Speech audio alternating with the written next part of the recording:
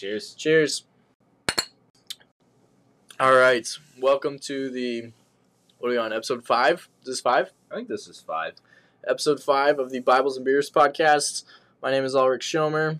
And I am Devin Arnson. And we are your hosts. So we've been doing this podcast about 5 weeks now. It's pretty crazy. I think our demographic, what'd you say the stats was? We were looking at the stats. Yeah, so I was looking at the statistics for our site, and I thought it was pretty funny. So it said that like 60% of our listeners are between the ages of 18 to 22, and then it also breaks down by gender, and so 2/3 of our listeners are also male. So I came to the conclusion that it's probably just Ulrich and I listening to our podcast over and over to get those numbers. But no, we're glad you guys are enjoying this and listening to it. Really enjoying the feedback that we've been getting. No, for sure. It's been good. And if this is your first time listening, this is a podcast where we drink beer and we talk about all kinds of stuff. Christian topics and, I don't know, faith and how it relates to our daily lives, things like that. So today, what are we drinking today? We are drinking one of my favorites. It's called the Slugfest Juicy IPA. It's brewed by Summit Brewing in St. Paul, Minnesota. We've been drinking a lot of like Minneapolis St. Paul beers, which I like. No, it's kind local. Of local. Drink local. So it's a juicy IPA. It says with citrus hop punch. I don't know. What do you think? It's not bad. I think it's pretty good. Yeah. I don't know. It's easy drinking. It tastes good. Yeah, it's an easy citrusy beer. It's my go-to, and I've confessed this before, because the packaging is so appealing to me. I first bought it because I never really know what I'm looking for, so I first bought it because there's sharks on the can, and I was like, I'll drink that beer. It's a good beer. And it's just kind of been my go-to ever since. Yeah, it's good. What are we talking about today, Devin? So today, we pulled from the hat mental illness. And so I think this is an important topic that needs to be addressed. Because I think in history, I would say it hasn't really been properly addressed by the church. And so knowing that there is a rise in mental illness with younger generations, increased rates of depression and anxiety, I think it's important for the church to be able to respond to that. I think we wouldn't be doing our duty if we were neglecting that part of our lives and saying how God deals with that. Yeah, and I think mental health is something that many young people have struggled with throughout their day-to-day in at least some respect, whether that is just a full-blown diagnosis of depression, anxiety, or schizophrenia or something, or whether it's just having kind of a jittery anxiousness throughout the day. I think most people can relate to some feeling of some mental illness, I think, on any scale. And I think the church hasn't done a necessarily good job of addressing that, and I think that it's almost dismissive the way the church has handled it, of just saying pour yourself a hot bath with a glass of wine and just pray and everything's going to get better. And while I think there is value to prayer, there is some practical physical element, and there's genetics involved, and there's something that requires more than just this abstract spiritual assent to you know what I mean, and so I think what I have experienced struggling with mental illness and being very devoted in my faith is that there are still, I don't want to say church bodies, but there's still, I think, a good number of Christians that say if you are truly faithful, God will cure you from this. Right. Or if you are truly faithful and you just pray hard enough, you should be fine. And it's that prosperity gospel that we are seeing now in America more and more of Right. like, if you are faithful, you'll be healthy, wealthy, and wise. That's the saying. And that just goes against Scripture and just isn't what we're seeing. Because I think there's not even with my case, but there's some examples of other very faithful Christians that do struggle with mental illness. So I did a report on this actually, and so this is one of my final projects last semester, was to create a kind of comprehensive resource of sorts about faith and mental illness. And one of the statistics that I brought up is that last 2 years ago now, wow, time flies. So in 2019, 23% of pastors in the United States, and I think that's across denominations, are like currently dealing with some sort of mental illness. And so that really shocked me, especially because of how little it's talked about in the church. If this is something that roughly 18 to 20% of adults are dealing with, and 23% of our pastors are dealing with, I think it's fair to say that it's a big enough deal. It's common, yeah, where we need to address it better. Yeah, and I think a lot of we aren't addressing the issues that a lot of mental health issues stem from. And I think not a lot of people talk about these, because I think a lot of it, especially amongst young people, like a lot of it directly stems from like social media, porn, like just like not having healthy digital habits. Yeah. And I think I think like the church doesn't really like necessarily like deal with technology in that sense, especially because of COVID, because everybody's using technology now. So it's like, how do you preach mindful technology habits, but also like that's a whole nother rabbit hole we could go down. But yeah. I think especially amongst young people, like it is something that like causes more anxiety. I've noticed it in my life of like cutting out Instagram or something, like really just makes me less anxious, and just objectively. And Absolutely. It's not even like this, like, superiority thing of like, ooh, like I'm off Instagram. It just like cut and dry. It makes me feel better and just makes me less anxious to not be on Instagram.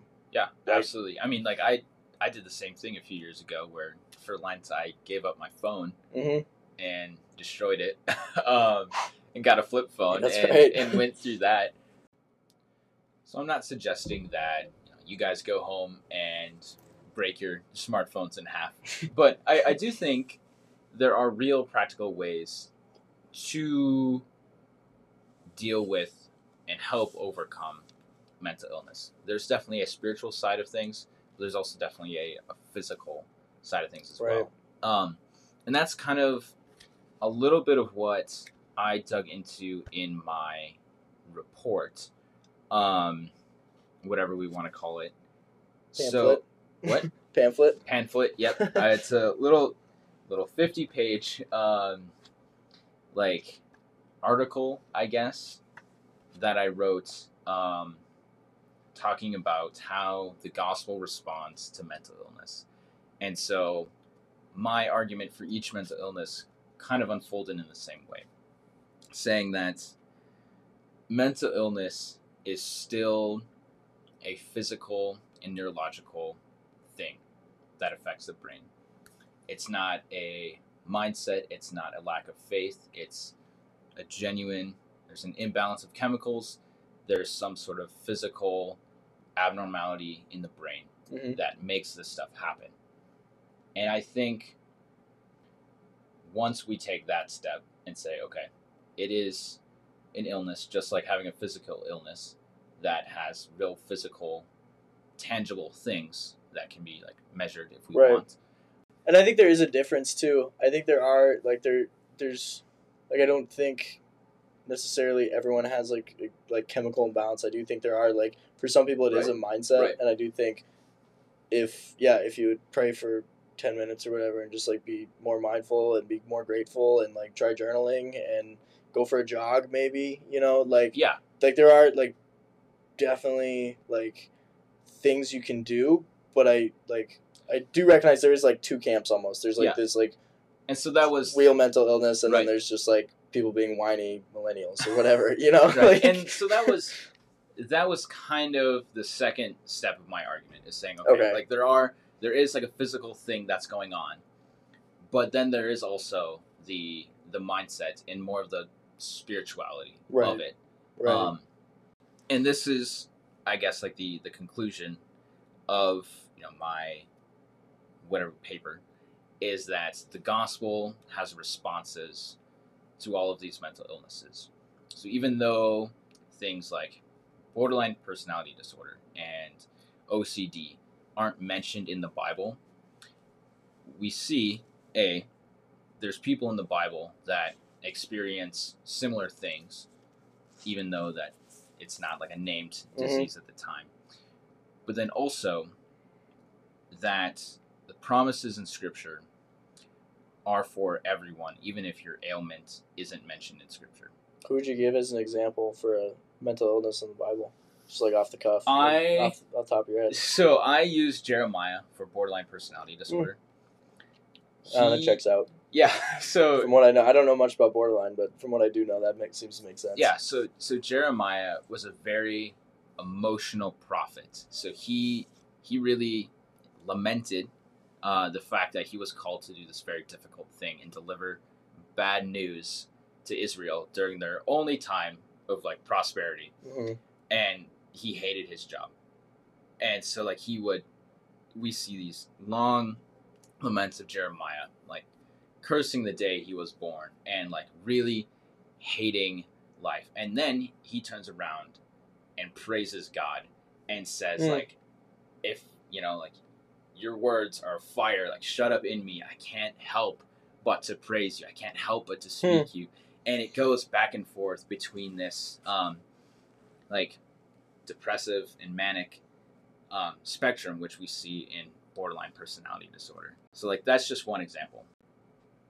So then the conclusion would be that the promises that God gives to Jeremiah not only extends to him or people with borderline personality disorder, but it actually extends to everyone. Absolutely. And we see that with the gospel, that God came down to save all people.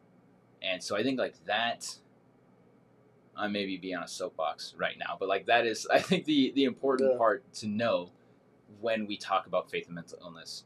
And that's something that I had to really wrestle with as well, is to say, okay, what I'm dealing with isn't named in Scripture, but that doesn't mean the solution isn't found in Scripture. And once I figured that out, it's a good way to put it, I was like really set free and like found so much comfort in the words of the Bible to say, okay, God knows obviously what I'm going through, but he's already dealt with it. I don't need to try to find words in the Bible, even though that can be comforting. And don't get me wrong, there's plenty in the Bible about anxiety and depression, and confusion and all this other stuff. But for the things that aren't named, and that can extend past mental illness, for all the challenges that we go through in this world that aren't named in the Bible, the promises are no less relevant. Like the promises are still relevant to everyone. And so that, to guess go full circle, like that was the conclusion of my paper, is that like regardless of what you are suffering from, Jesus has saved everyone. Amen. Yeah. No, that's killer. Should we move into the beer break? How are we feeling? How are we feeling on your beer? Good. Yeah. It's pretty dry. It's kind of, I don't know if dry is the right word, but it's like, doesn't sit on your mouth. You know what I mean? Right. I think it kind of mellows out after a bit. Yeah. For sure. It's not like, it doesn't leave a, I don't know, well, not like a film, but like a, it doesn't really leave like a, it just, I don't know, dry is just the word that comes to me. Okay. I don't know what that, I don't know if that helps anyone, but. Maybe that's why they put like sharks and scuba divers on the can to like offset the fact that it's kind of a dry beer. Maybe. That's funny. I gotta get one of these glasses though. These are nice. Tulip glass. Yeah. So fun fact about the tulip glass is the way it's shaped like that, is because that way when you go to drink it, you put your nose like more in the glass, and then you're kind of smelling the beer while you're tasting it, and so you're using both your sense of smell and your sense of taste to kind of get more flavors out of it, which is why like drinking a beer out of a glass, it tastes a little different than drinking it out of a can, because when you drink it out of a can, you just smell the aluminum, when you go to drink it. Yeah. So having a wider mouth like that on the tulip glass helps it to kind of open up a little more. Yeah. But yeah, they're fun. I mean, you can get them at like Target or whatever for I know. 10, $15 or something. When I go to the store to find our crazy craft beers, I always look at, because they have cool glasses there. I always look to see if there's something cool. I never buy anything. Guinness like makes, I don't know if Guinness makes them, but like Guinness, like every single beer you get in Ireland, it's all in the tulip glass. Sure. Yeah. And they all have the Guinness stamp on them. So yeah. But yeah, I've only seen. I mean, Guinness has some pretty good ones. Yeah. And they're kind of fun. Yep. But well, one thing I wanted to kind of revisit was like both the like importance of genuine prayer and also the we kind of talked about how like it's like dismissive to just tell someone to like pray harder, and there's kind of that like prosperity gospel of not of prayer, but like people using prayer to not really deal with mental health, and I think like there's multiple kind of facets to that, so I'd like to like revisit that. One, I think if you're telling someone to pray harder, like it's kind of just a bad thing, that's kind of just not, you should like walk with that person, and I would check yourself. Yeah. It also puts it on them and not the power of God. Yep. So no, there's lots of things with like telling someone to pray harder, so I wouldn't I would be mindful of that. But also I think if you're telling, like, you can tell yourself that very easily too, of like, I need to pray harder, and like everything's gonna be fine. And while I think like prayer is ultimately like where we find ourselves in like when dealing with issues and like mental health and things like that, like obviously like prayer is helpful, prayer is very important, and that is like how we directly communicate to God, and like obviously that's something that like is a huge help in dealing with mental health, and a huge comfort.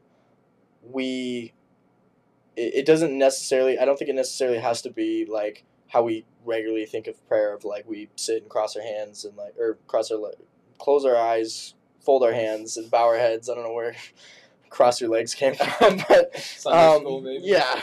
But normally we think of prayer as like this like formal thing that we have to sit down and pray, and I don't necessarily think that is necessarily helpful to someone who doesn't feel like they have any words to say to God, and when you feel like you're at that bottom near the pit and you can't pray, like how do you deal with that, right? Yeah.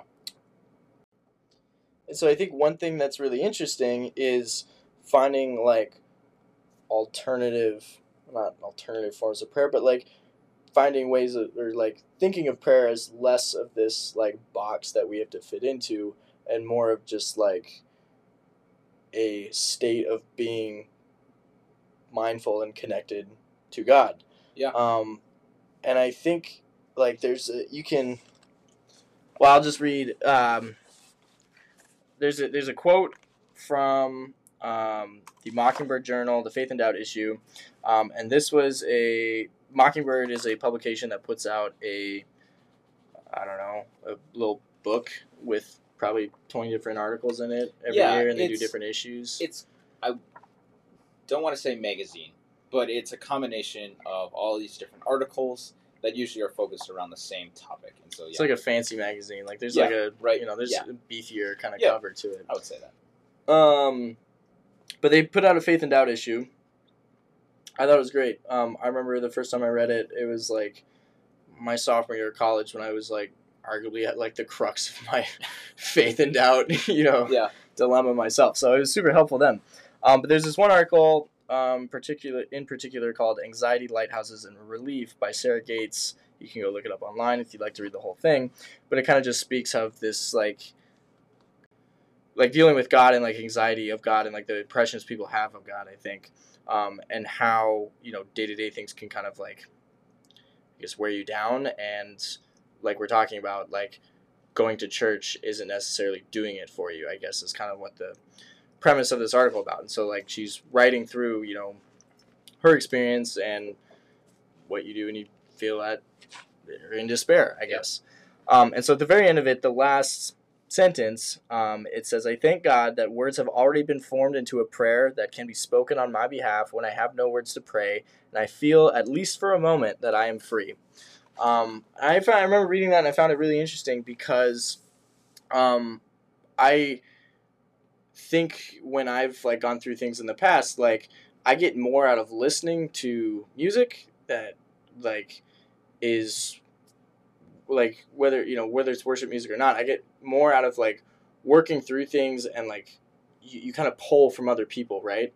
And it is helpful to know that, one, like, you're not alone in that, but also that you don't necessarily have to have the words to say. Yeah. And I think that's a really cool image of, like, the Holy Spirit working through other people to, like, directly relate to you, and then the Holy Spirit then prompting you to, like, follow that, like in Romans, like Paul talks about in Romans, of, like, the Holy Spirit giving us this sense of, like, when we have prayer. No words to say. Right, exactly. Yeah.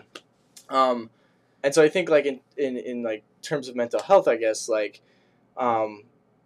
that, like, being in that pit, there are, like, the Holy Spirit can give us words to say that aren't necessarily, "Our Father who art in heaven, hallowed be your name," and, like, the regular standard church-going type of thing, Yeah, no, I think one of the coolest things about coming to Concordia is that it's kind of this tossed salad of all of these different toss salad. Good Christian, analogy. Yeah, of all these different, like, Christians and all the different ways that they express themselves.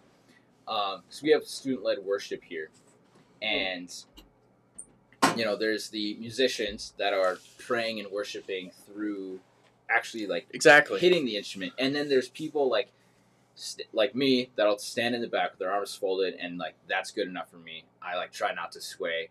That's a great example, though. But then there's also people that are, like, interpretive dancing, and, like, that is how they worship and pray. And so, right, yeah, I think there's definitely a lot that can be done.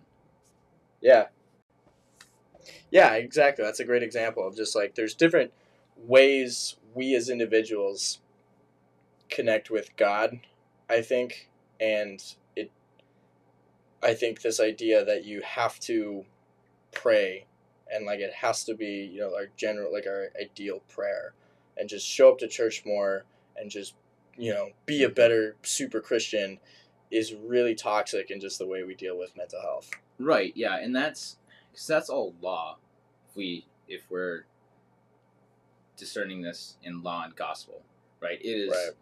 It's the law to tell someone, you need to do this in order for you to get better. Right.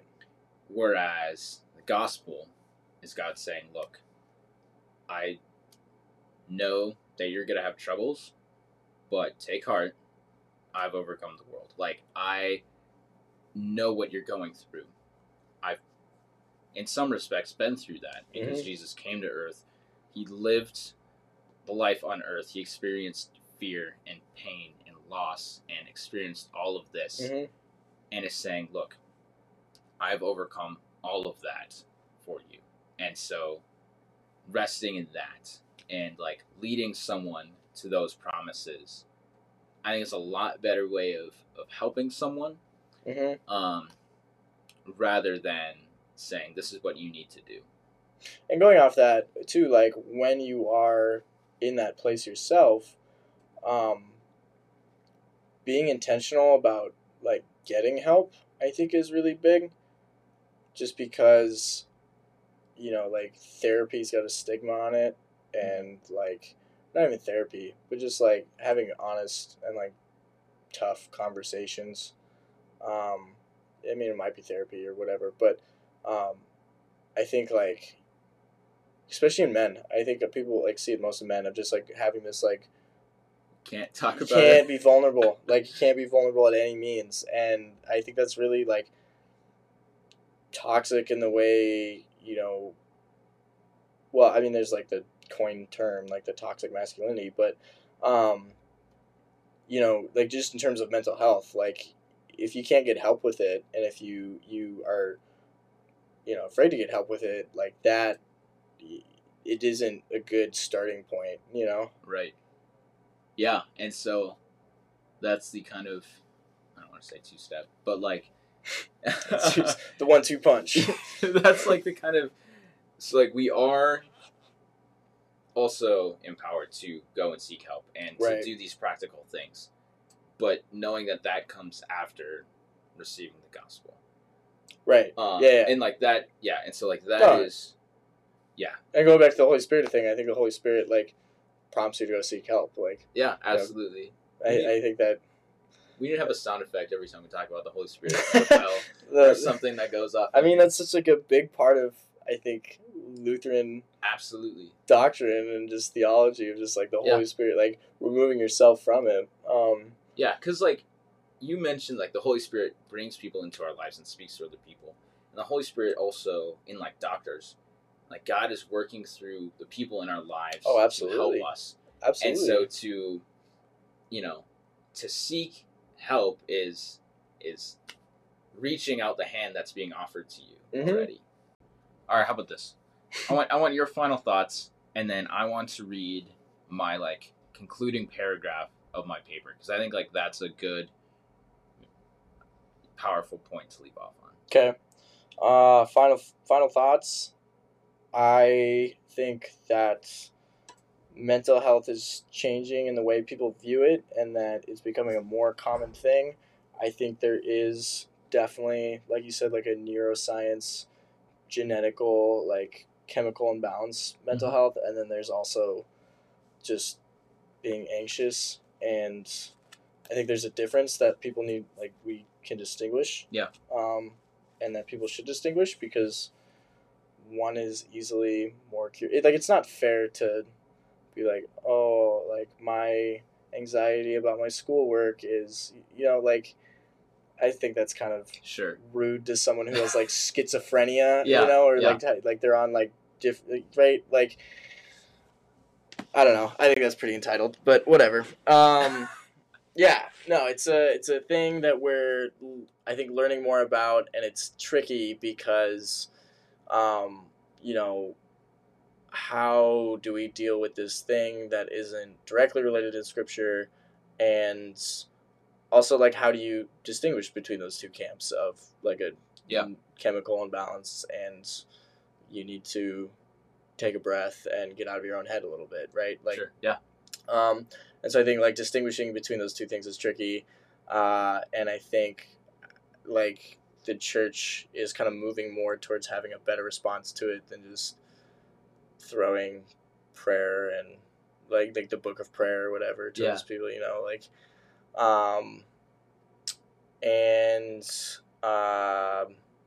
yeah, I don't know. I think it's something that most people are pretty exposed to it now. It seems like most people kind of either know someone or like have experienced something themselves. Like most people are pretty familiar with some level of mental health. Right. And so I think like because of that, we could move out of the, I don't want to say dark ages, but we can move out of this stigmatism that it's something that like can't be talked about. Mm-hmm. And that's one of the reasons I wanted to bring it up as a topic for the podcast is like I think it's worth talking about. I think definitely because if we're not helping our neighbors, we're not loving them.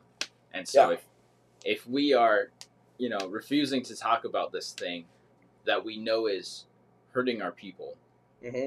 we're not doing our jobs in loving our neighbor. And so I think it is a responsibility of the church, with any trial, with anything that we go through, to say, okay, this is how we best love our neighbor. Definitely. Yeah. And so I wanted to end off with, again, the concluding paragraph of my paper, and then I can pray us out, and Okay. we'll draw from the hat. Okay. So this is just my montage of scripture is basically what happens here. So I'll just go into it. Love it. Therefore, if anyone is in Christ, he is a new creation. The old has passed away. Behold, the new has come. Jesus delivers us from this broken world by his sacrifice. And what comfort that brings, knowing that God not only chose to make us, but to save us when we were at our worst. God chose to make us, not so we would have to endure evil or endure hardship in the world, but that we could contribute in the good. He made us out of his love, and from that love chose to send himself into the world to win us back when we fell astray.